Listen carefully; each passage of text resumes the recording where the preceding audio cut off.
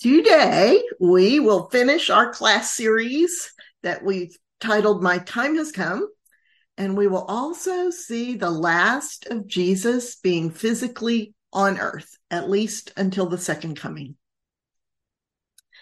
As you might imagine, all four Gospels have different versions of these stories and tell different sequences of the events following Jesus' resurrection.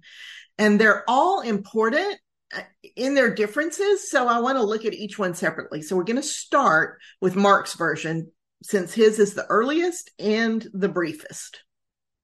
In Mark's version, Mary Magdalene and Mary, the mother of Joseph, followed Joseph of Arimathea and Nicodemus to see where Jesus' body is laid.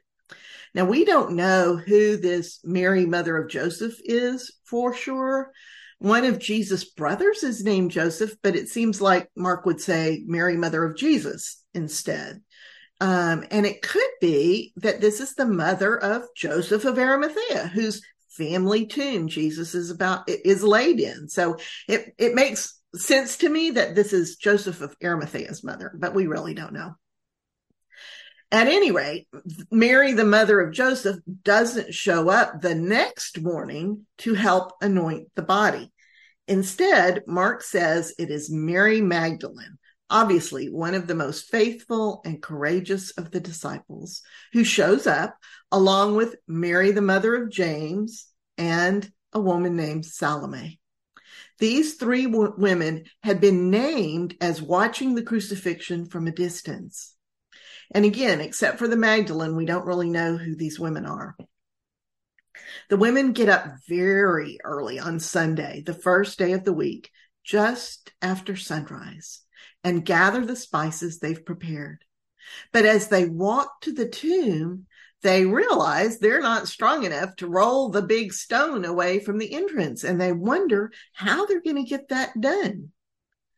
Just then, they look up and see that the stone has already been rolled away. Someone's gotten there before them. As they duck into the tomb, they're startled to see a young man sitting on the right, dressed in a long white flowing robe, the kind worn by rich people. He looks like an ordinary elite young man. They aren't afraid. It's a different word here. They're not afraid. The Greek word here, our equivalent would be flabbergasted. But he says, don't be amazed. Jesus the Nazarene you're looking for, the one who is crucified, is not here. He's risen. Look, see? Here's the place where they laid him. Go, tell Peter and the disciples that he's already gone ahead of them to Galilee. You will see him there, just as he told you. The women are overtaken with bewilderment, and they begin trembling. But at the young man's words, they turn and flee from the tomb and don't say a word to anyone because they're afraid to. And that is how the Gospel of Mark ends. If this was a bedtime story, you'd be like, wait a minute, that's the end? Are you kidding me? As you can imagine, that ending did not sit well with subsequent scribes and copyists. So over the years, a more satisfactory ending was added. You can probably find it in your Bible in Mark 16, verses 9 through 20. But we're not going to be covering it here, as it was clearly added later by someone who had their own agenda. But that brings us back to the question, why did Mark end his story so abruptly? Was he interrupted? I don't think so. I think Mark ended it this way on purpose. I think Mark wrote his entire gospel as a chiasm, and this ending is the perfect completion of his chiasm. A chiasm is a literary form in which each major point in the beginning is matched sequentially by a corresponding point at the end. They, count backwards towards each other and meet in the middle. Now, Mark loves chiasms, and the overarching one in his book is elaborate. Let's peek at the very beginning of it to see how it might relate to this weird, abrupt ending. Mark sets up his chiasm at the very beginning of his gospel with these words. This is the beginning of the good news about Jesus, the Messiah, the Son of God. Mark is letting us in on a secret in the first sentence. He builds his entire gospel around how this secret is revealed to the world. This is like the whole point of his structure. He goes on to support his opening statement by running quickly through John the Baptist's statement that Jesus will baptize people with the Holy Spirit and how the Spirit descends on Jesus at his baptism. And a voice said, "You are my son. I love you. I am so pleased with you." And how Jesus goes into the wilderness and is attended by angels, and how he gathers disciples to be fishers of men, and how he forgives sins and heals so many people, but how he keeps telling them to keep it a secret. That's important. You see, Mark has let the reader in on the secret from the very first sentence. But the way Mark wants to tell this story is that the truth is hidden from the empire and the religious leaders. Mark is the one that puts these words, keep it a secret, in Jesus' mouth. And he's doing it because that's how he wants to structure his story. It's like his suspense motif. This is how you go through stepping stones in this story. And his whole gospel is about how the secret is unfolded and made available for those who have eyes to see and ears to hear. At the very end of this opening section, Mark says, "It is after all these things that the Pharisees and the Herodians began plotting together how they could kill Jesus." So that's the end of Mark's first big section of the chiasm. So let's compare that to the ending of Mark's gospel, the very last segment of the chiasm. We ought to find that each of these points matches up, kind of working from the inside out. So here we find at the end, Jesus in front of the high priest and the Sanhedrin.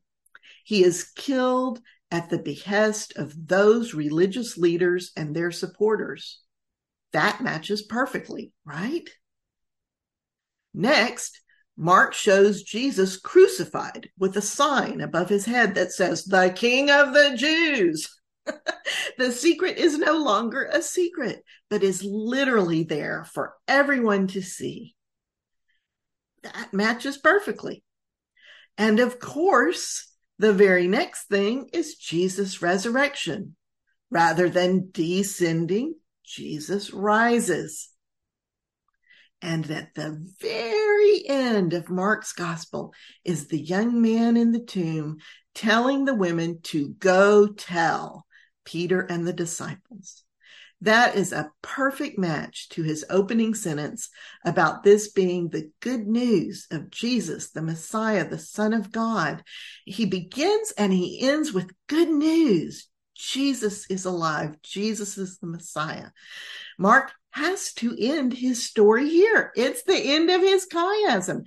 If he added anything else, it would destroy the entire structure of the story. Pretty cool, huh? So let's look at Matthew's version next.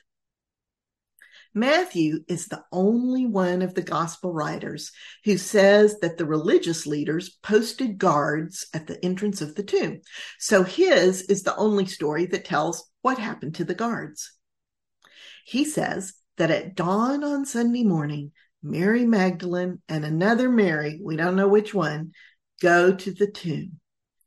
And while they are there is a huge earthquake, and an angel comes down from heaven and rolls the big stone away and sits on it. His clothes are as white as the snow, and his countenance is like lightning. Now notice that in Mark's gospel, the earlier one, the man in the tomb seems ordinary, well dressed, but ordinary.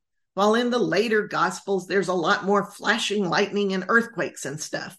So there might be a little embellishment going on here, maybe. The guards are so terrified, they shake and go weak in the knees and collapse on the ground as if they were dead. But the women, The women are still standing. I love that part. The angel says to them, "Do not be afraid. I know you're looking for Jesus, the one who was crucified. He is not here. He is risen. Come, look and see where he was lying. Now hurry, go tell his disciples that he has risen and has already gone to Galilee. You will see him there." So I think it's interesting that Jesus has already gone to Galilee, according to the angel. That Galilee is a couple of days of journey away. Has he started on the journey, or has he been traveling there during the missing hours, or can he just poof be somewhere else instantly now? This is very mysterious. The women are afraid, but are filled with joy. They run to do as the angel bid them. But suddenly, Jesus himself is standing in front of them. He says, "Rejoice." The women fall to their faces and grasp his feet and worship him. Then Jesus says, "Do not be afraid. Go tell my brothers to go to Galilee. They will see me there." So this is even weirder. Jesus hasn't even left for Galilee yet, despite the angel saying he has already left and is going ahead of them. In Mark's version, the young man, whom I presume was an angel, had also said that Jesus had already gone ahead to Galilee. So you can see that these stories may be mashups of various people's versions of what happened. So we need to be reading them for the impression they give collectively. There's definitely some common elements here.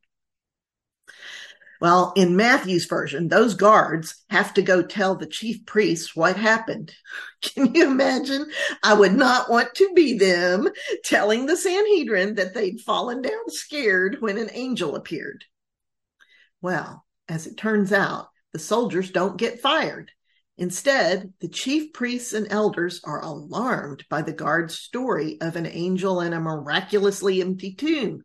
They're not alarmed because they realize they were wrong about Jesus all along. No, they are alarmed because this is exactly the sort of story the chief priests and elders don't want circulating among the people. They do not want any hint that Jesus may have risen from the dead, like he said.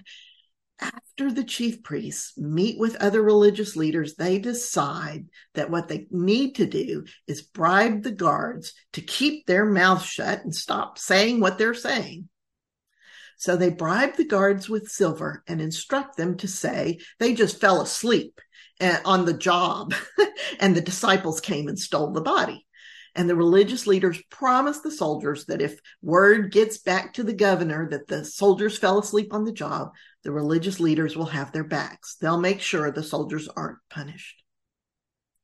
Matthew ends his gospel by saying the 11 remaining disciples meet Jesus on the mountain where he told them to go, presumably in Galilee.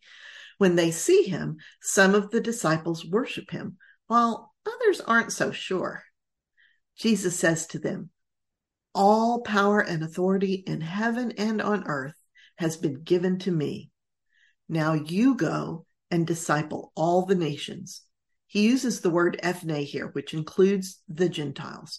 Go disciple all the nations, baptizing them in the name of the Father and of the Son and of the Holy Spirit, and telling them to keep intact all the things I gave you a vision for. That last bit is my best translation of the Greek. The words keep intact have a connotation of preserving or watching over. And at the end, the Greek is usually translated as Jesus telling them to keep all he's commanded them. But the word for command that is used here also means envisioning the end goal. And that's how I think Jesus is using it. Jesus is saying he's given his disciples, he's given them a glimpse of what the kingdom of God is by how he lived his life, by the things he taught them. He's given them a practical vision of how to live in the kingdom of God now. And he wants them to keep that vision intact. Then he says, "I will be with you all of the days until the completion of the age." But that word completion is not the regular word teleia. Instead, it is a compound word with soon in front of it. And the word soon means together or jointly. Jesus is saying he will be with us every single day until we together complete the age, and presumably the end time comes. Note that Jesus is not absent until the second coming. He is present and active and working with us. Make a note of that. So let's see how Luke tells the story. The way Luke tells it, the women arrive in the early morning hours and find the stone rolled away from the tomb. The women are named as Mary Magdalene, Mary the mother of James, and Joanna, whom Luke had previously listed as one of Jesus' faithful financial supporters. She's the wife of the steward of Herod's household. The three women enter the tomb and find it empty. The women are puzzled by this. Then suddenly, two men are standing beside them in clothes, flashing like lightning.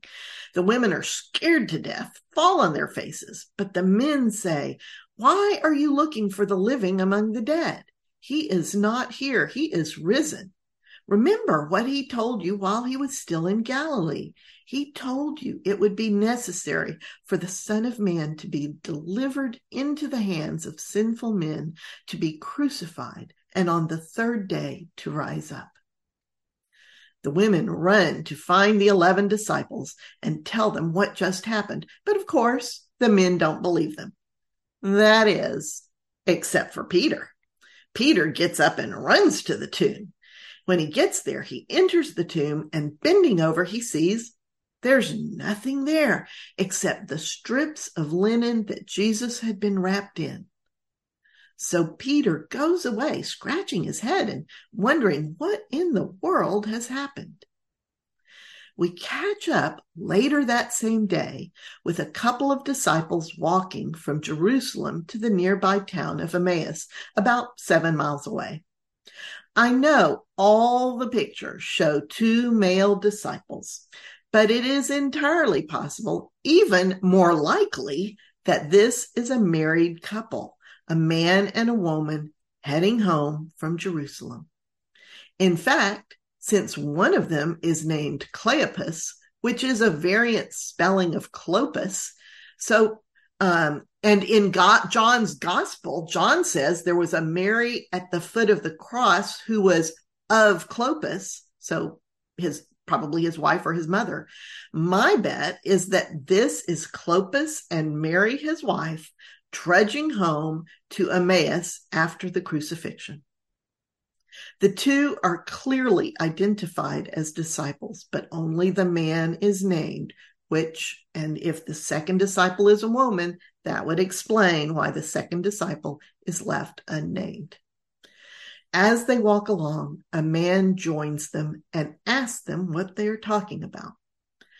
And they stop, their faces gloomy. And the one named Cleopas says, "You must be the only person in all of Jerusalem who doesn't know the things that have happened to you." And the man says, "What things?" And they say, "Jesus of Nazareth. He was a man, a powerful prophet, mighty in word and works before God and the people. Our chief priests and rulers handed him over to be judged and crucified, and we are so disappointed. We thought he was about to redeem Israel. And on top of that, today is the third day since his crucifixion, and some of the women went to the tomb this morning and say they saw angels who said he is alive. And when some of us went to check, sure enough, the tomb was empty, but we couldn't find Jesus anywhere." And the man says to them, "Don't you know that the prophets foretold that the Messiah would suffer these things and then enter his glory?"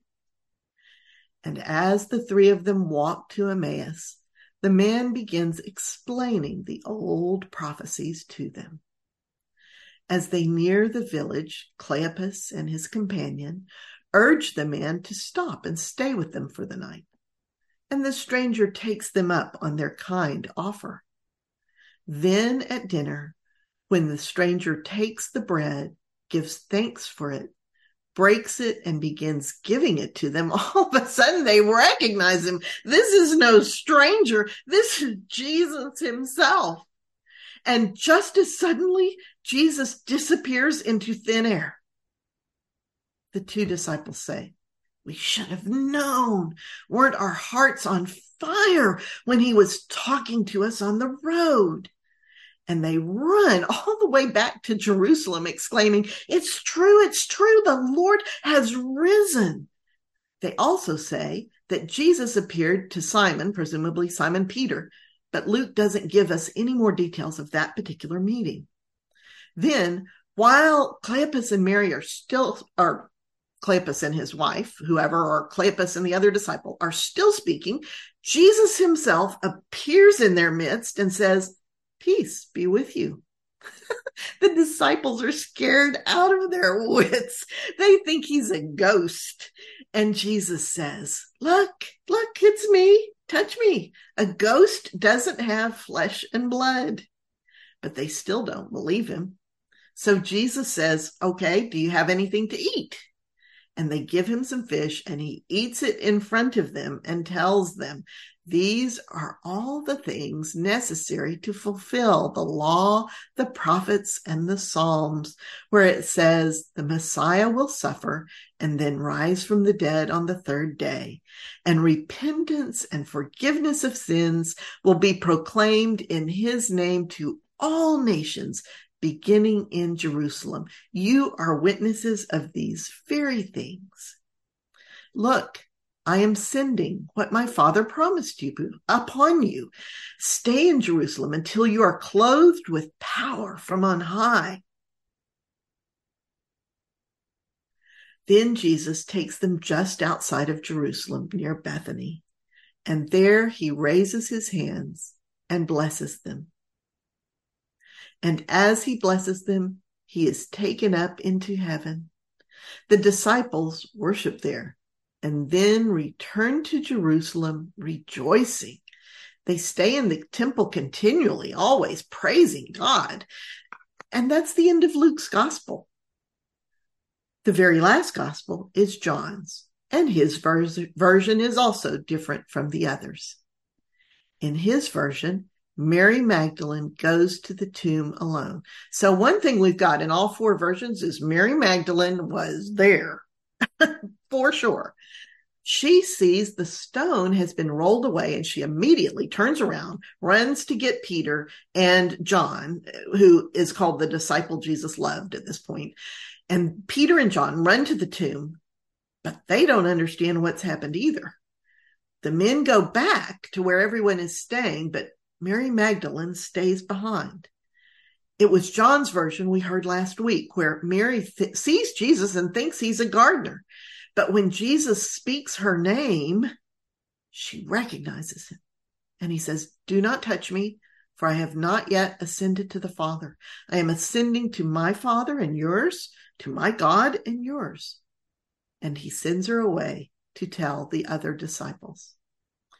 Then John has a bit that's similar to Luke's, where later that same night, the disciples are in a locked room because they're scared to death of the authorities, and Jesus suddenly appears in the midst of them. Here are the differences in the words that John puts in Jesus' mouth versus the words Luke does. In John's version, Jesus tells them, "Peace be with you. I am sending you as the Father sent me." Then he breathes on them and says, "Receive the Holy Spirit. If you forgive anyone's sins, they are forgiven. If you hold their sins fast, they remain held." As it turns out, Thomas, one of the disciples, isn't there when all this happens, and he, frankly, doesn't believe the others when they tell him about it. He says, "I won't believe it till I can touch the places where the nails were and feel the wound on his side." Of course, when Thomas does see Jesus, he has to eat his words, and Jesus tells him, "You believe because you see. Blessed are those who believe, even if they have not seen."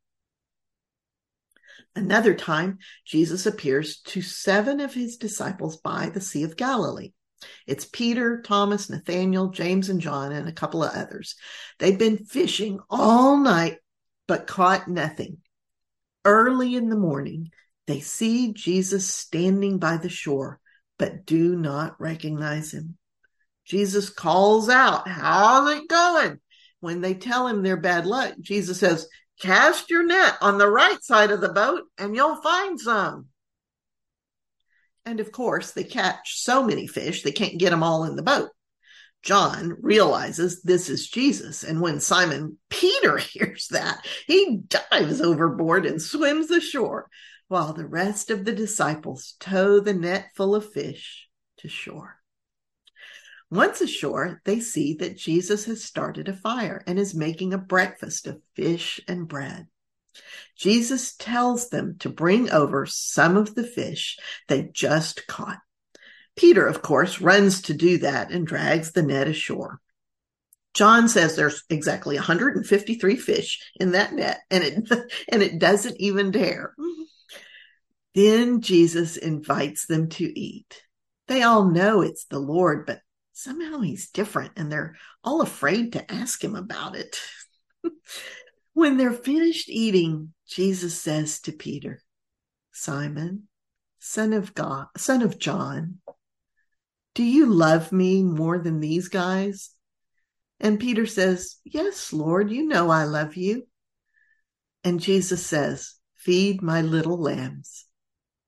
Well, this is interesting because Jesus uses the word agape, which is a word for love that means high esteem and a sense of choosing to love someone.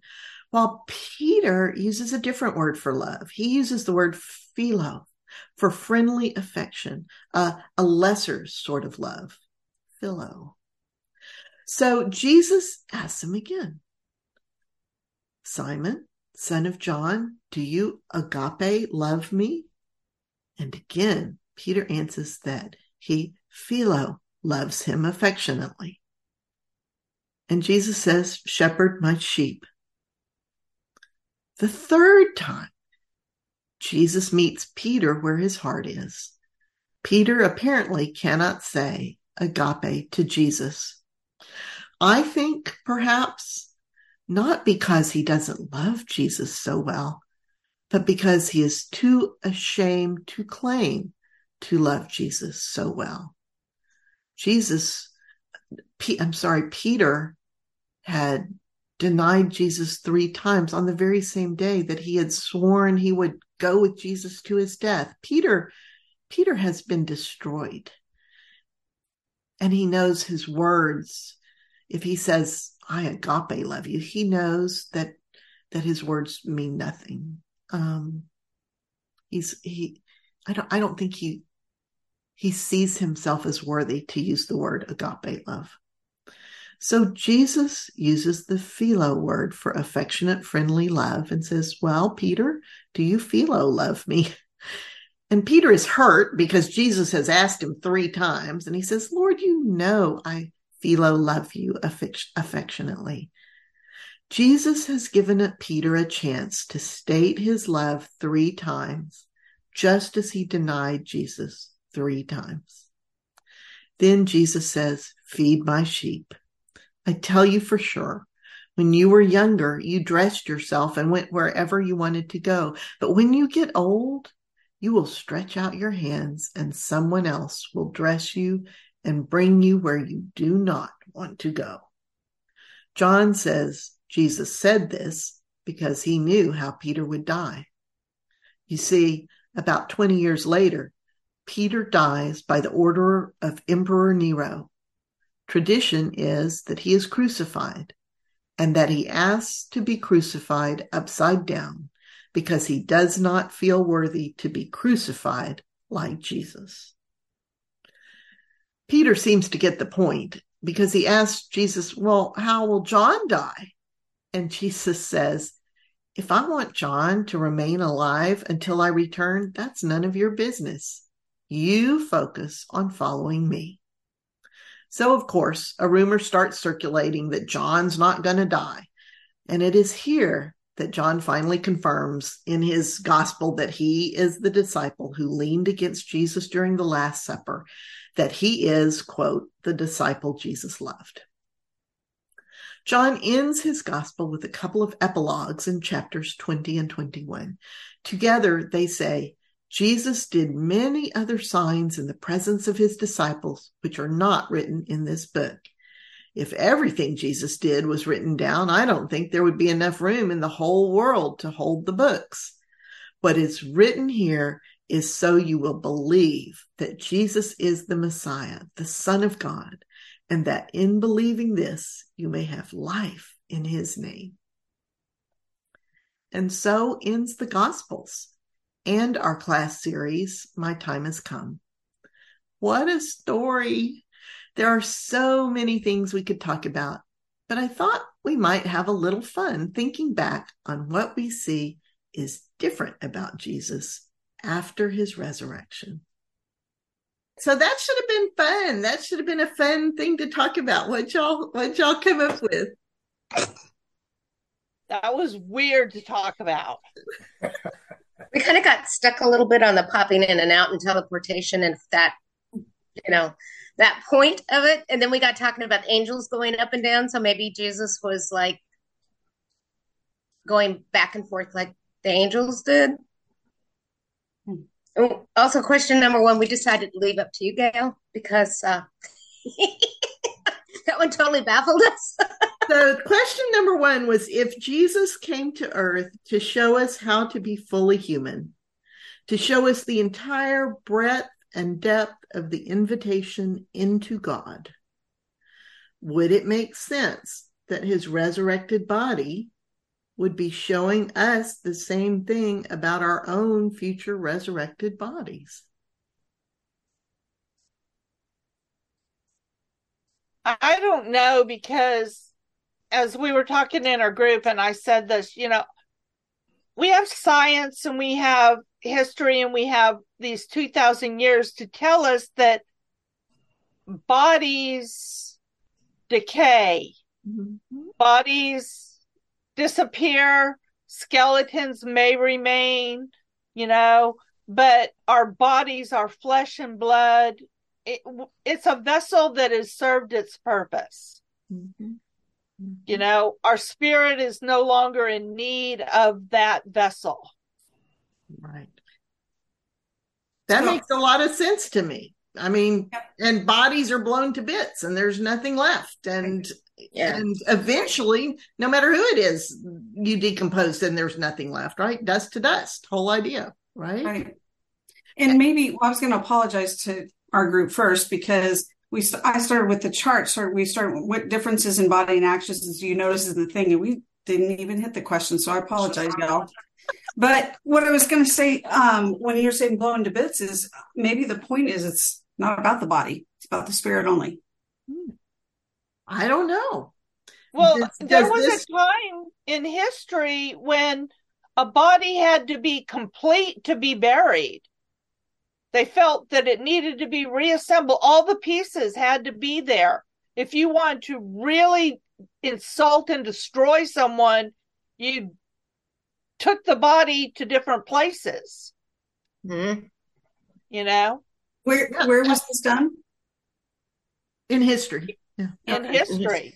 Yeah. And I know they did that. That teach that you should not cremate because the body needs to be intact for resurrection. That's right. And that's why people are buried on the Mount of Olives east of Jerusalem, so that they'll be the first bodies to be resurrected. Of course, all of these ideas, it seems to me, all these ideas don't come from Jesus. They don't come from God. Right. Yeah. And because I know in the Wild West, they did that to somebody, like bank robbers and stuff. They would bury him in the I don't know what they called the bad cemetery at the time. I don't remember the term they used, but they would put their body in one place and their arms someplace, and their legs someplace, and their head someplace else. And that's so they couldn't. I always thought it was because they were afraid they were going to come back as ghosts or something, but I bet it was more of that history of dividing the body up so they couldn't be resurrected, which Right. Interesting. So that just doesn't make any sense, right? Right. It doesn't. It doesn't make any sense. So what I'm wondering, and certainly Jesus' body could not have stood up and, I mean, his body was lacerated and destroyed when he died. It just, there was not enough, it was in bad shape. And it makes no sense at all that there would be this promise of a resurrect. There's what I'm trying to get to is the point that many Christians and Jews, certainly in the scripture that we've been studying, believe in a resurrection, right? But these gospel stories specifically talk about a resurrected body, not just a spiritual something that happens. And so I think we could all agree, it sounded pretty unanimous, that it's not this body. Okay. Mm-hmm. It is somehow related to this body in that it is recognizable, but not immediately recognizable as being our body, right? In these stories. Mm-hmm. But still recognizable in some way. It's very different in some way. And so these are all stories. I'm telling you the Bible as it's laid out. I'm not making judgment calls here. Okay. Sometimes I do, but I just try to give you kind of weighting of facts and things. But these stories are pretty unanimous about Jesus rose from the dead in a body. And this body had different characteristics. And this body was not immediately recognizable until, what were the things, if you look back, what were the things Jesus did that caused them to recognize him? The breaking of the bread. He gave the body to God. He broke the bread and he gave them food. Yeah. Mm-hmm. Also, what was the first thing you said? Several members in our group commented on, reflecting back to what he said at the Last Supper, when he gave them the bread and said, "Remember me." Yes. When you break my body. Yeah. Yeah, that gives that some new meaning, doesn't it? Yes, it does. It's so that we recognize him when we do that because we're sharing with him. Look what Erica and Ellen said. You guys, they said, even just when he spoke, Mary recognized him. He spoke her name. So it was when he spoke her name. Yeah. Did you say something, Gail, before the breaking of the bread? He thanked God. Oh, thanked God. Okay. He gave thanks. So the reason that I was bringing this resurrected body part up is because there seems to be in scripture this whole idea that we are more than our bodies, but our bodies are important, right? And what we're reading here is that that we will in the future also have bodies. You'd be called we heard it called a glorified body. That's a way to put it, right? Well, and Marlene pointed out that there is scripture in there that says we come back as unrecognizable. Yeah. Although somehow recognizable also, right? Because in these stories, the disciples on the road to Emmaus did not recognize him until he broke the bread. Mary didn't recognize him. She thought he was the gardener until he said her name.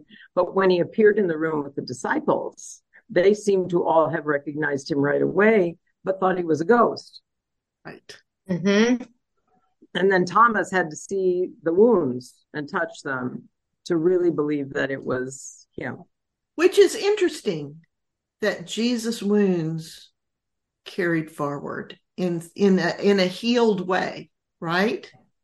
Obviously, he could walk and talk and eat and be normal, but somehow his physical body was recognizable in that these healed wounds, those scars were still there.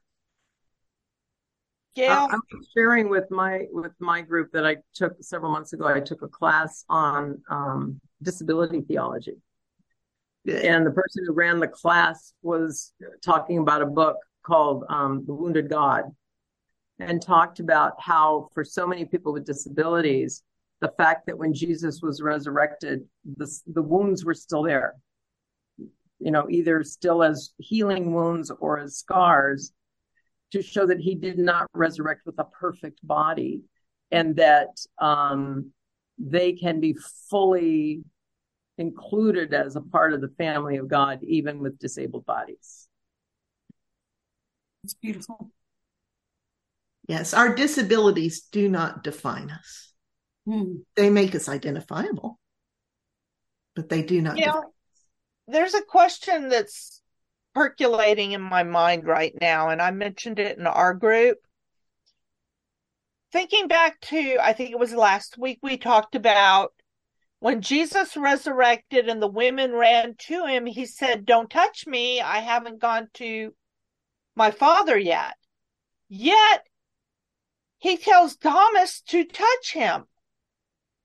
Very good point. So why did the men get to touch him? Well, apparently he went to his father and then came back.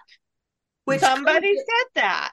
Which kind of gets to that last question, which says, when Jesus was popping in and out of locked rooms, where might he have been before and after? And that also relates to question 3, where I quoted from Genesis 28, 11 through 13, about when Jacob stopped for the night. He's running. He takes one of the stones and as a pillow. He puts his head on it, goes to sleep, and he has a dream where he sees a stairway resting on earth with the top reaching to heaven, and the angels are going up and down, and the Lord is there. And the Lord is standing above it and says, "I am the Lord, the God of your father Abraham, and the God of Isaac." So certainly all through the Hebrew Bible, we see angels going up and down. Mm-hmm. We see angels popping in and out, right? They suddenly appear, they suddenly disappear. That's all over the Hebrew Bible. Now, and the Jacob story tells us they're coming and going from heaven. And certainly the word angel, it means messenger. It means they come to God, they come to us. They're like the postal service. They're the Pony Express. Okay. and they're much more than that, of course, but now we're seeing this in these gospel stories, that Jesus is doing this. Is it possible that Jesus was unrecognizable because he was now in an angelic form? Like when he first came to us as the Son of Man, he was fully human. But now he is not human because we don't get up from our deceased bodies. Could he have been something different? I think the word somewhat was, Donna, were you the one that mentioned the word glorified body? Yeah. And it's a different body. Yeah. But related. Okay. It's still us. But my question is, in all the other times when Jesus and his disciples there, we don't have tag-alongs. Who's this person in their little group that they don't recognize and nobody says, who's this guy? I mean, it's nothing, but maybe. Mm-hmm. Well, I know when the guy on the road and his wife, Cleopas, and they ate with Jesus showed up, it wouldn't have been unusual because everybody was leaving Jerusalem. So there was a lot of people on the road. So that one, you can understand why they didn't think somebody walking up to him was strange. Mm-hmm. Mm-hmm. And then they said that Mary Magdalene saw him as a gardener, which meant it wouldn't have been strange. Mm-hmm. Mm-hmm. You're just not expecting to see Jesus either, so. Right. So the only time that he was totally recognized as who he was is when he showed up in the upper room and everybody knew who he was. So it wouldn't have been somebody that wouldn't, I mean, would they recognize him because they were expecting him maybe? No, because it says they thought he was a ghost.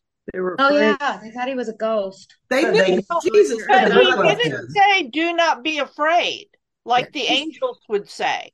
He did say that. Yeah, say, it's "Do not not be angels. afraid," and he didn't do that. Angels could be like warrior things. Yeah, or peace. This will keep me awake at nights.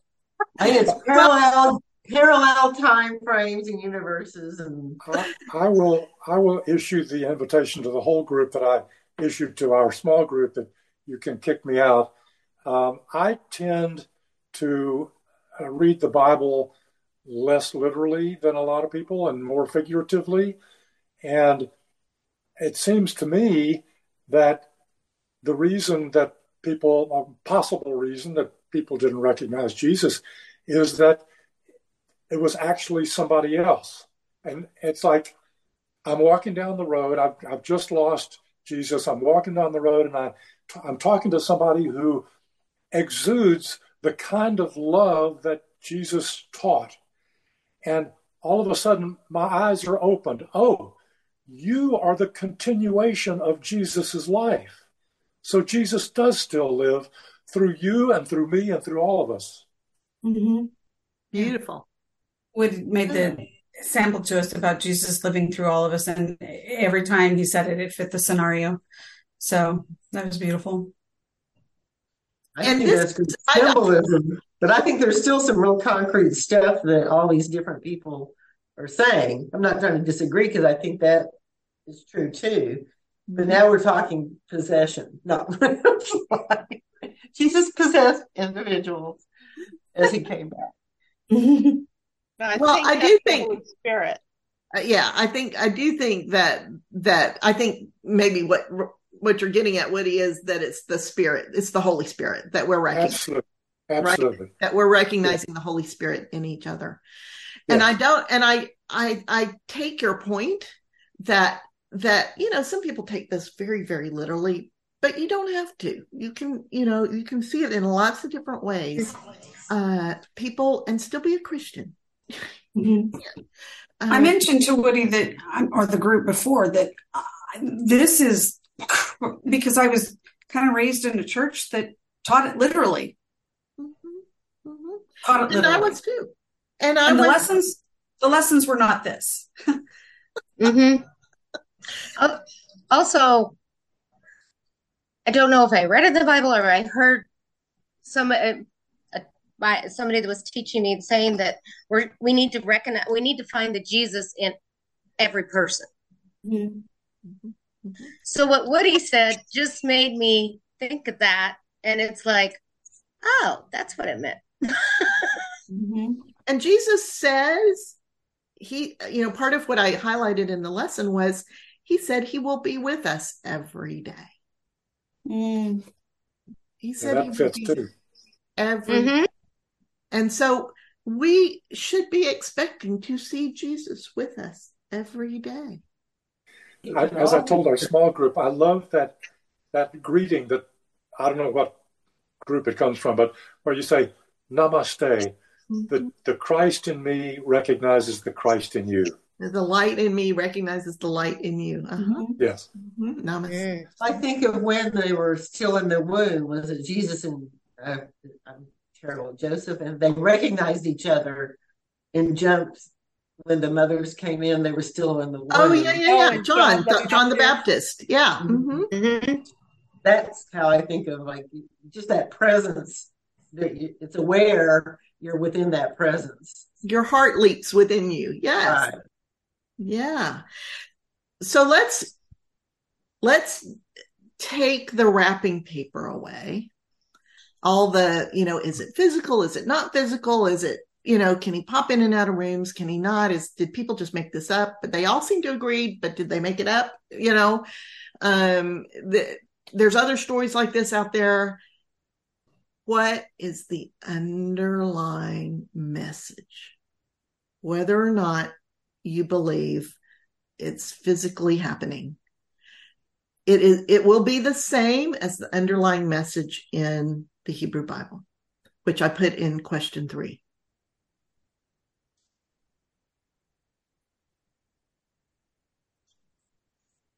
Point that God is with us.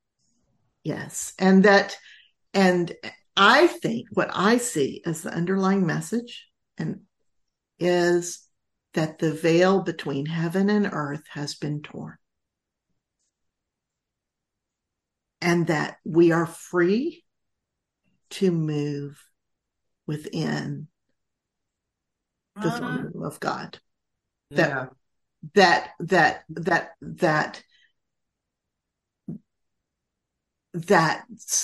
somehow the resurrection at the end fully unites those things in a way that's what we don't have now. Price. Pardon? I was just thinking that's that part that the way I was brought up, everything was that paid the price. Mm-hmm. Price had been paid, which again, and that would be the blood and the death and all that, paid the price that now we have that connection. But again, that connection, I think, existed all, I think that the point of Jesus' life is to show us that connection exists. Right. And I'm just explaining that's how I'm seeing that's not, the end result is still there, what they were trying to show. But that's how I'm seeing that taking, he was a completion. Maybe that's the right word. Yeah. Whether it was just right then or it was always completed because of him. So I think that one of the ways that we can look at this is that Jesus' life pre-crucifixion shows us what we can have as humans now in these bodies. We can have all that healing. We can have all that closeness with God. What his resurrected body is showing us is our future hope. His resurrected body is showing us how we won't just be on earth. We will be more heaven and earth. Yes. Yeah. And that there's something physical about it, that we eat, that we feast. The whole Bible is full of feasting imagery around heaven. Mm-hmm. Woody, you had something? Oh, well, I was just going to say, I believe, kind of as you were saying a minute ago, that the connection with God was always there. And the purpose of Jesus's life was to basically either show us how to connect or show us more perfectly or to how to reconnect, something like that. Mm-hmm. Yeah, absolutely. And these resurrection stories are, here's what you've got coming to you. When Jesus talked about heaven, he talked about buildings. He talked about mansions. He talked about rooms. He talked about food. He talked about there's just something physical about heaven that I want us to hear in today's class. I think we tend to put heaven way off in the spiritual ether somewhere. But in the scripture, there is something physical about heaven. And I think that's wonderful.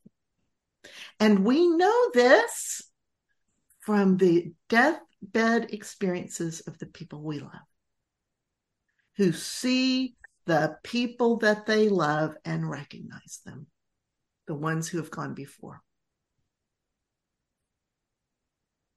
So my husband and I have had conversations several times looking at the scientific theory of quantum physics and the possibility of multiple universes, and have wondered if perhaps heaven, since we know that the universe itself is not like, there's not like just above the clouds, there's this right. place, that heaven might be literally when you step from this life into the next, that you're actually moving from this reality into an alternate universe.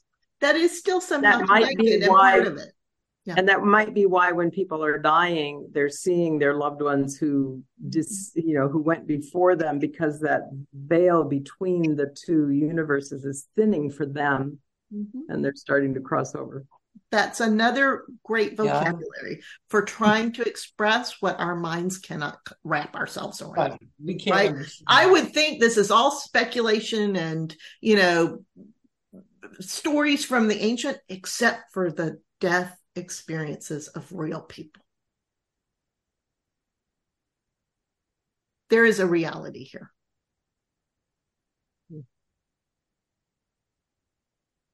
So we have finished the Gospels. Congratulations. Well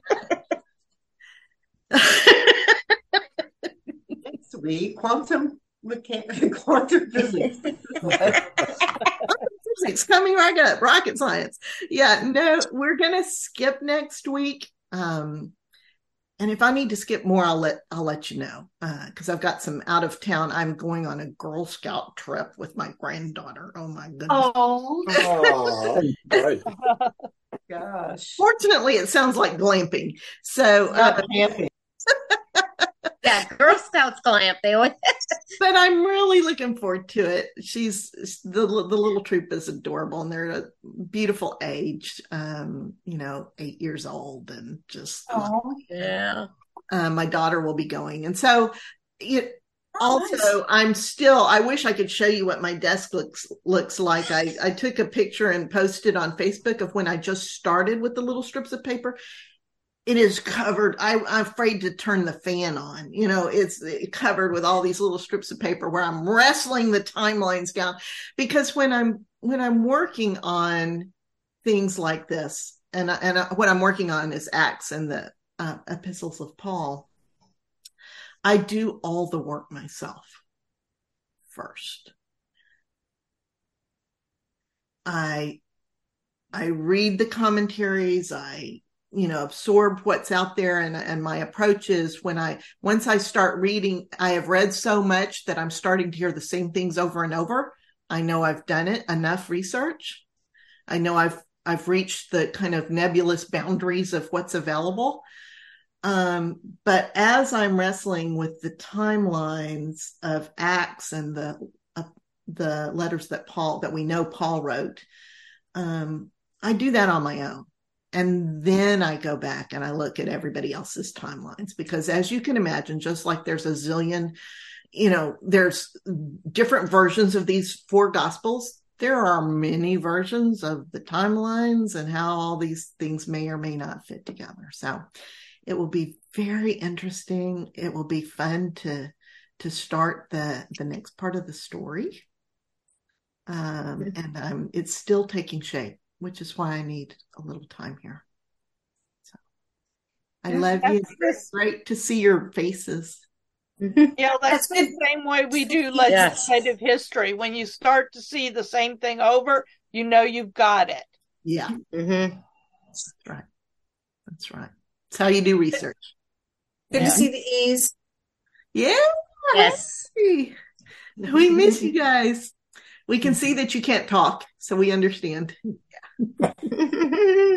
We love you, and I'll see you in 2 weeks. I'll let you know if I need more time than that. Okay? Perfect. Have fun glamping. Love y'all. Bye.